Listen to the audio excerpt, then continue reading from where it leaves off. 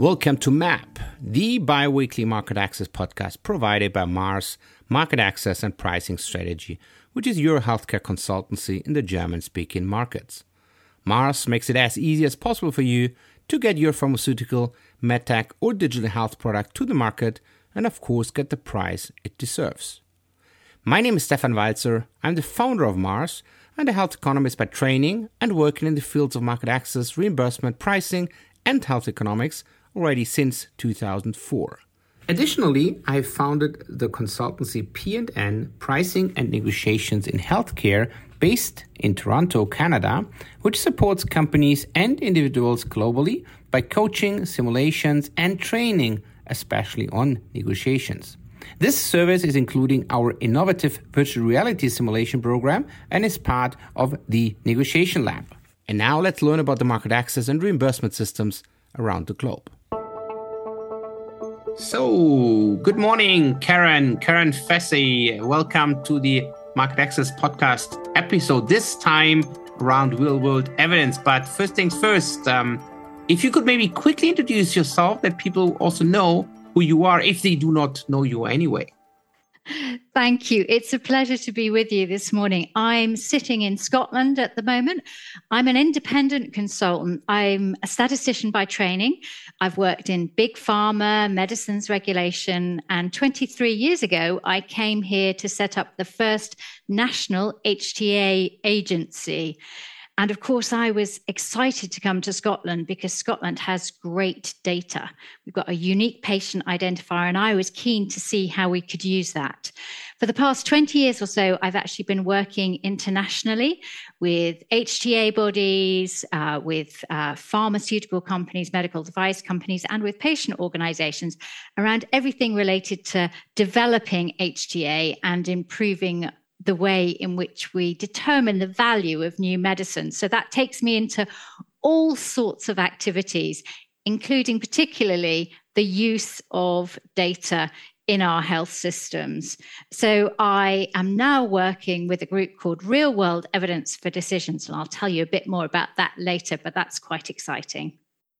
That sounds very good. Thank you for the introduction. So maybe directly jump a bit into the topic. I mean, we have, let's say, decided to just, let's say, focus on one of your, let's say, experiences, right? I mean, you just said HTA statistics. I think it's really a broad kind of spectrum you could really cover. But today, I think the focus will be on real-world evidence, obviously in context of HTA and so on. But before we maybe get into some of the discussions, I think it would be good if you could quickly define how you see real-world evidence, because people might have as well different ideas and opinions what it really is. That's a great question, because just recently there's been a paper published by Ron Akehurst et al. In Value in Health, which identifies that there are about 20 different definitions of real-world data. There are many coming from the regulators, from EMA, from FDA, also some HTA bodies, the academics. But actually, I return to the definition in the International HTA Glossary. And there was wide consultation on this definition. And it is simply that real-world data is data collected during the routine delivery of healthcare. And real-world evidence is the analysis of that data. Now, that's probably the simplest of any definition you would find. And that's, I guess, because it was created under international collaboration. But I think the point here is that real-world data is any data collected during the routine delivery of healthcare. So it doesn't come from a controlled clinical trial. So it might come from a pragmatic clinical trial, but it doesn't come from a control clinical trial where there are all those rules set upon how you deliver care, how you treat side effects. It's much more that routine care. That's what we're trying to capture. And I think the really interesting thing is that in the past 5 or 10 years, we've realized that real world data just doesn't come from administrative data sets like we've seen used in pharmacoepidemiology for decades. It also can come from many other sources. So from genomics data sets, from many of the different administrative healthcare databases, but also from patients themselves through apps. And there's a lot of interest in mobile app data. Now, I don't think all of those data are as useful to HTA and decision makers as, for example, some of the administrative databases and, for example, mortality data that we collect within our healthcare system. And then, of course, there's the question about how that's analyzed to create robust real-world evidence. But we can talk about all of that, I'm sure. Yes, absolutely, fully agree. But I think you, especially at the end, I think you have made a quite nice, let's say, link probably between HTA and the real-world evidence. I mean, when I'm sitting together with payers, I mean, as you know, probably even better, I mean, RCT is still the gold standard, right? So, I mean, if I may be a bit nasty, why do we really need real-world evidence data? That's a great question. And we all know, I think, that in the last month, there have been 2 papers published from some of our key HTA and payer bodies within Europe, stating quite clearly RCTs are the gold standard. And I think we need to recognize here that, firstly, HTA comes from an evidence-based medicine paradigm. Mm-hmm. So we have a hierarchy of evidence, which actually starts at the top with meta-analyses of randomized controlled trials, because actually we always used to expect more than one RCT of good quality. And so that's our basis, that's our history. But what we are saying is that real-world evidence is complementary to robust clinical trials. And if possible, randomized controlled trials should be undertaken because they are the best way of demonstrating short-term treatment effectiveness. Mm-hmm.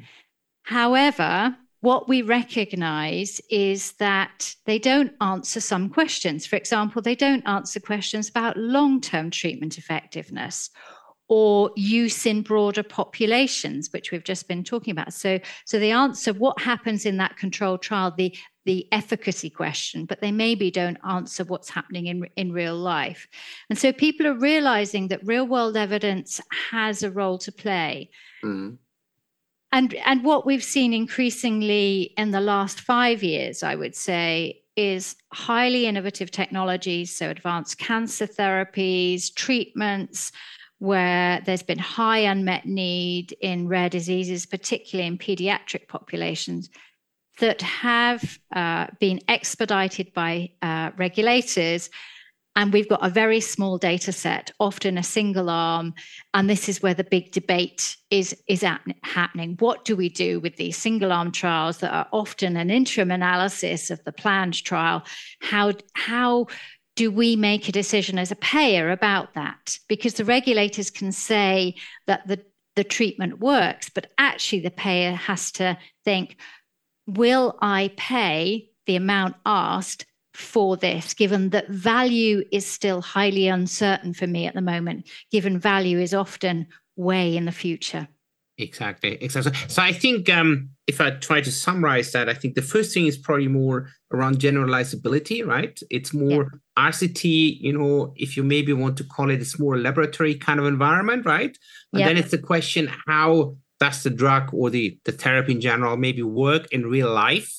That's right. I think maybe a good example, what I just had in mind when you were speaking is the safety signals in one of the COVID-19 vaccinations, right?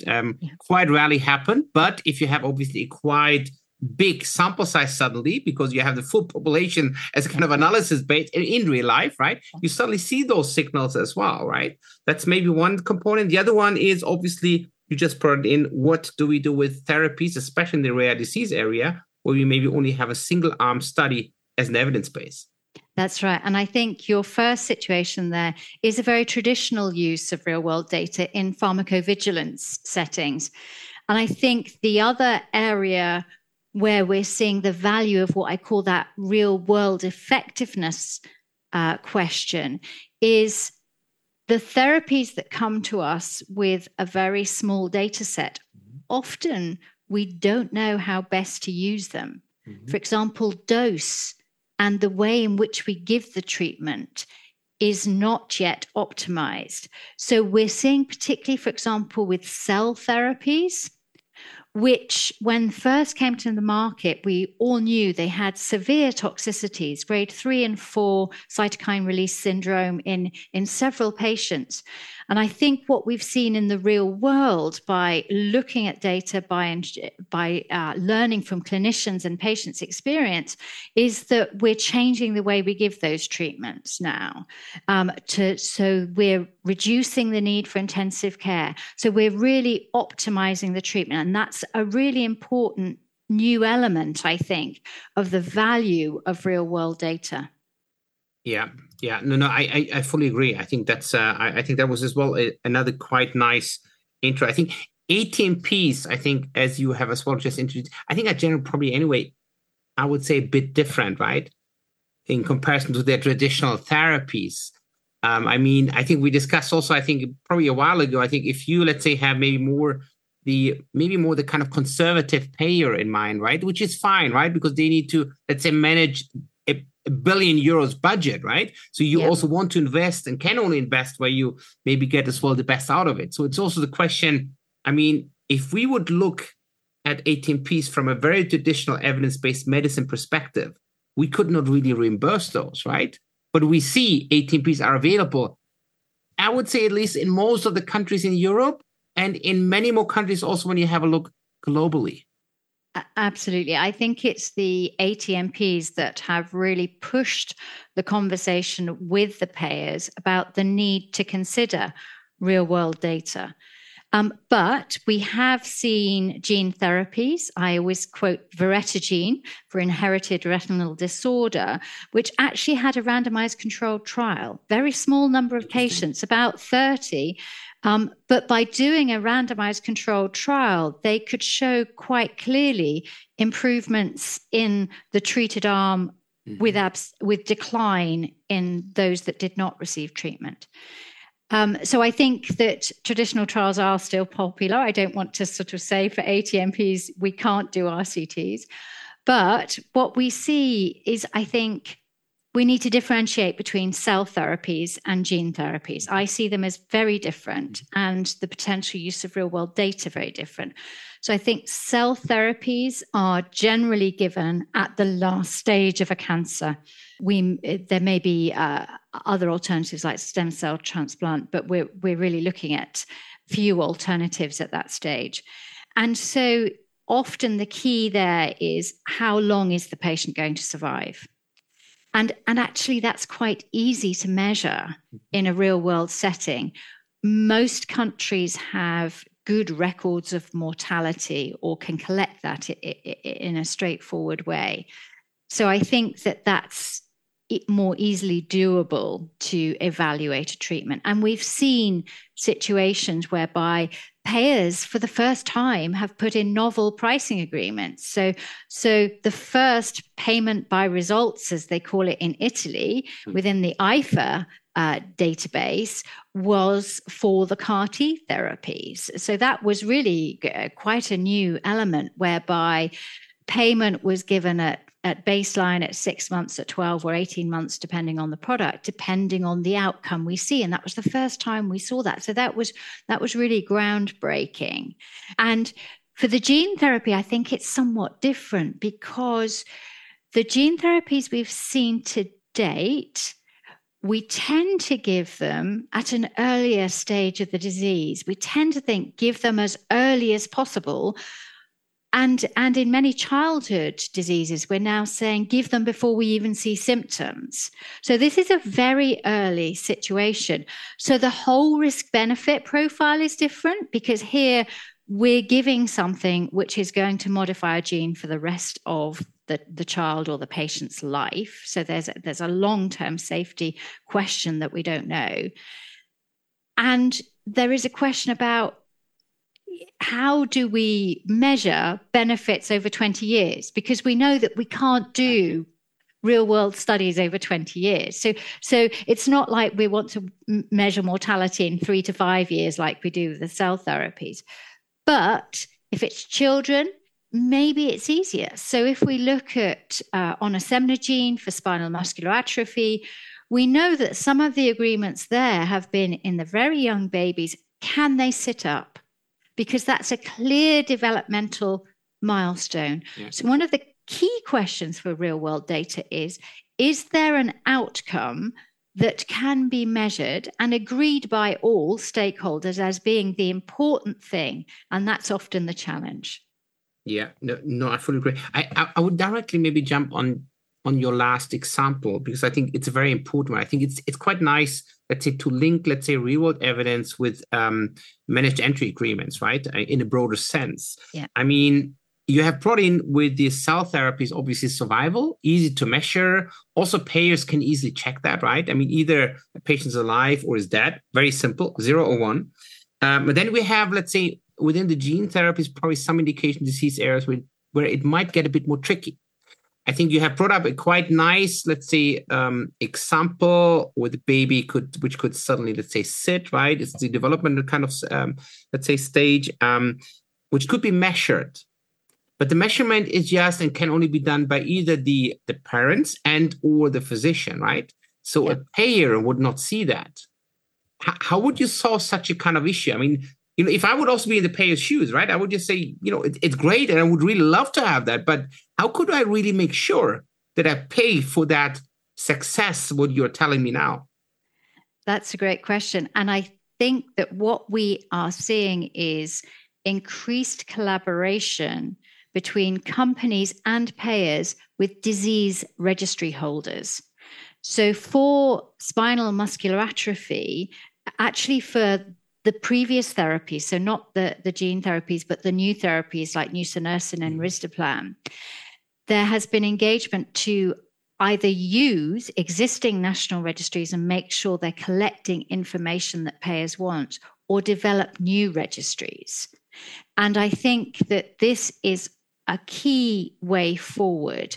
And it's the first time we've seen this. And another example here, this also relates to the cell therapies, is that the European Blood and Marrow Transplant Registry was the first to be used for the CAR Ts. And they really engaged with the regulators and with the companies to make sure that the data were being collected and being fed through to decision makers.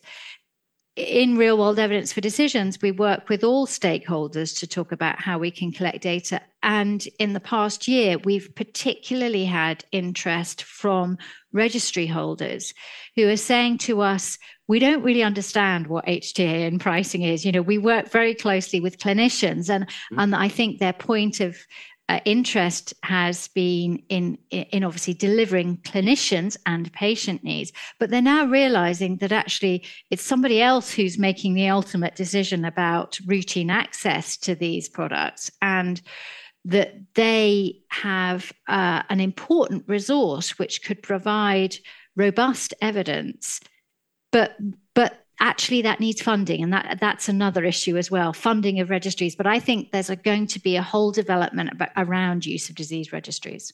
Yeah, it's another really good kind of reply here. I mean, let's say another complexity maybe here as well, right? I mean, funding is one thing for registries, right? But I mean, if I would be, let's say, in a company, I would obviously not want to have registries per country, right?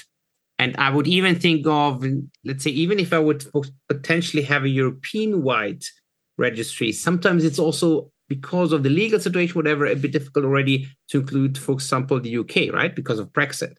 But what about if I want to have it more read on a global level? Because my key market is maybe the US. So I might as well be in the US, I might also want to maybe have as well Canada in there. But then we have already real big kind of registry across very different healthcare systems. Is that something which is really, let's say, happening, or is it really more thinking about very small kind of, let's call it maybe clusters? Actually, there are great developments for transnational registries. And the key here is to agree the common core data set. So these are federated. So the custodians are within the national jurisdiction or wherever the region is, might be a province, say in Canada. And then those data are brought together in a safe environment, but the data stays where it is. So we're using federated networks for these kind of registries. And we had inputs this year for acromegaly, a new international database registry being developed for this. Also, SMA and the neuromuscular diseases. There's been a lot of international work on this. And these are being held often within university hospitals, so trusted environments, secure operating environments. And that's where we are now. We're in a situation where we're looking at a secure operating environment that brings together not just the forms filled in by a clinician at the bedside, as it were, but also bringing in patient-reported outcomes. If we look at haemophilia, for example, they've brought in the probe outcome, which was developed by patients for patients, but that's being brought in alongside clinical data that is haemophilia specific and other data about the progression of a patient through life, as it were. So bringing in that mortality data as well. So we are seeing much more complexity because of the computing power and the data analytics power that we now have. And we really need to draw on that, particularly for the rare diseases where we've got the high unmet need. Yeah, I think that's a good point. Just while you were speaking, I was also thinking about, let's say, another possibility to use real world evidence. I mean, we said beforehand generalizability and obviously the kind of effectiveness in real life, especially maybe in products where the evidence base, especially from a sample size perspective, is not so high. But we've also seen attempts by companies submitting a comparison of their single-arm study results versus historical data based on registries. Even though that we've also seen that with different payers, they were not really accepting that, at least not in all of the cases. What are your thoughts on that, especially on the complexity of such analysis? It's really important to raise this issue because it's what we're seeing most commonly now is what we call this use of an external control arm from some source of real world data. And actually, I've just been doing a review of some of these and I've found all sorts of different examples. So we might be looking at a disease registry, for example, from within the country and doing a retrospective analysis of that to identify interventions and outcomes. We might be looking at a placebo arm from a different trial. We might be taking data from a range of sources and trying to work out which one is best. And sometimes this is really hard to do because quite often we're still looking at small data sets. Mm-hmm. So we're looking at 20 or 30 patients and we're trying to say, well, this one's got 12 months follow-up. But it's in quite a different care setting. So if it's in Europe and we're looking at US data, we might be worried about the generalizability of that. Is it the same kind of care that they are receiving, which would be received in Europe? But then we might have a local data set, but it's not got such good follow-up. And so what we see here is what I think is important to explain is trade-offs. Mm-hmm. So often there's no perfect data set.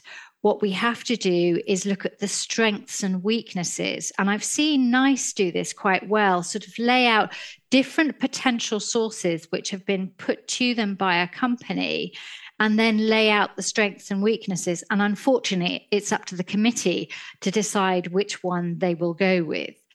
And I think here it's where we're seeing improvements in the development of this real-world evidence, these external control arms, whereby companies are realizing this needs to be done with great rigor.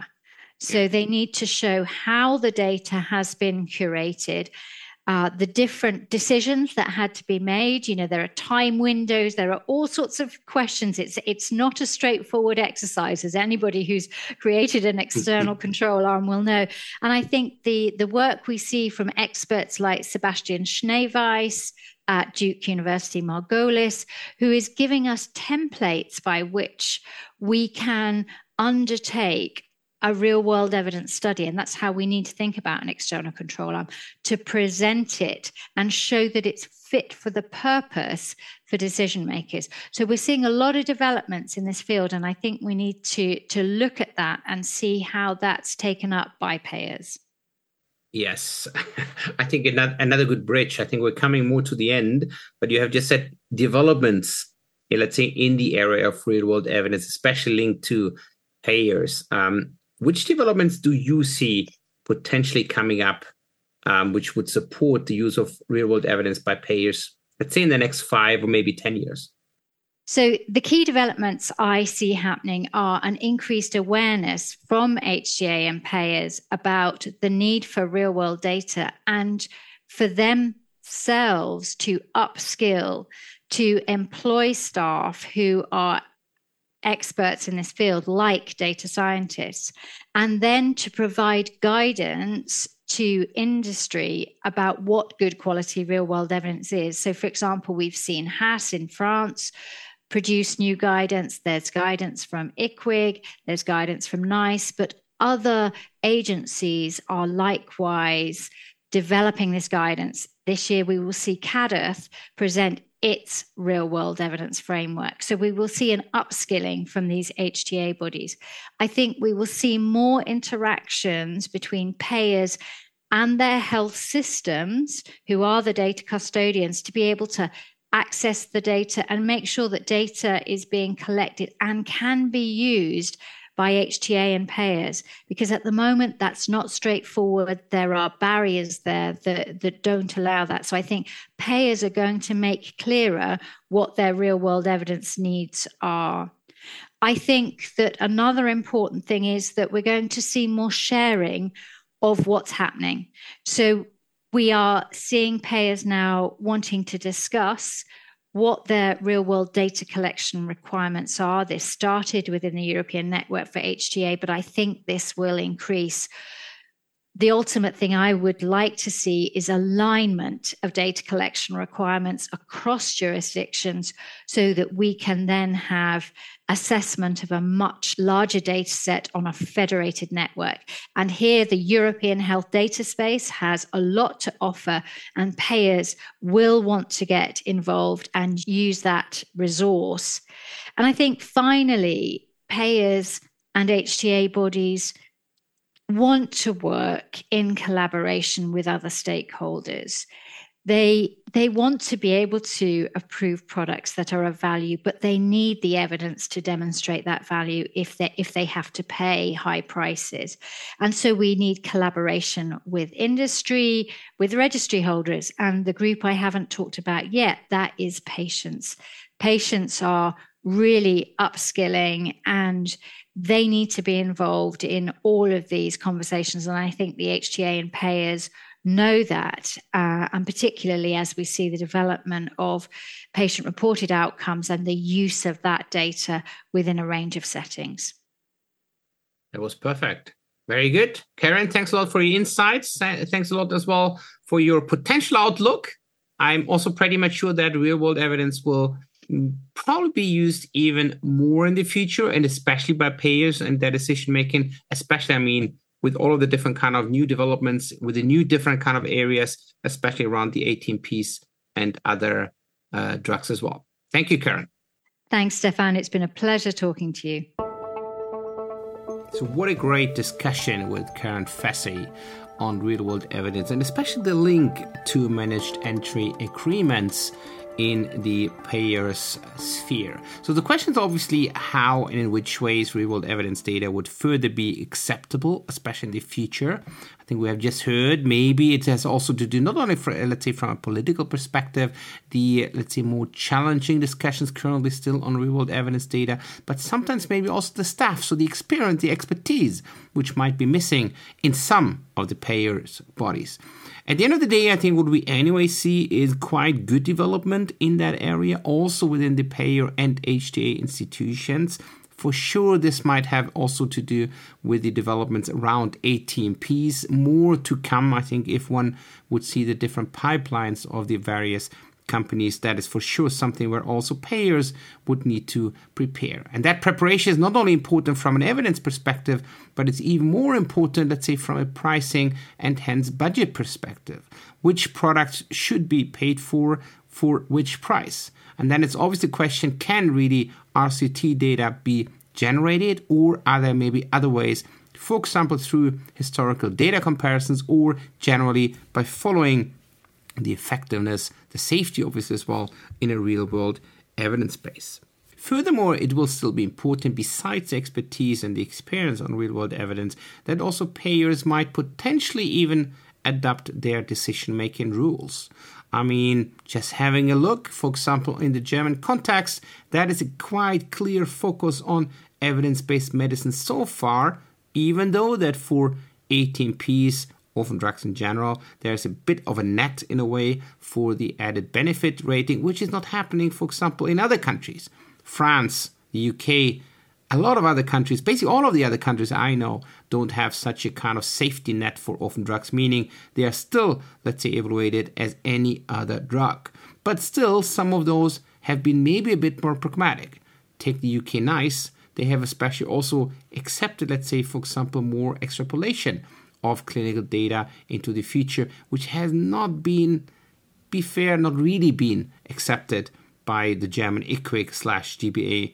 And that's maybe as well something for and to consider. The other point is for sure how the EU joint HTA might maybe then take a key role in there. What about the situation that on a European basis, real-world evidence, for example, through a historical comparison, would be acceptable overall? How would then payer organizations deal with that? Would they then suddenly say, yes, it was potentially analyzed by the European responsible HTA organization and was seen as acceptable, especially from a methodological perspective? Or would they still want to go in there because there might be some very specific country analysis maybe required also on such a data analysis set?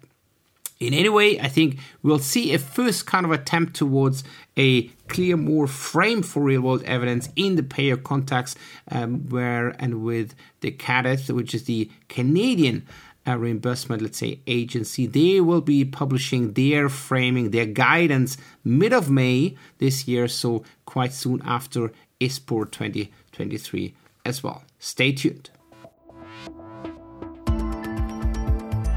That was an episode of MAP, the Market Access podcast provided by Mars Market Access and Pricing Strategy, which is your healthcare consultancy in the German-speaking markets. MAP is available every second week with a new episode, so watch out. And in case you might have questions, contact me directly and or visit our website on www.marketaccess-pricingstrategy.de.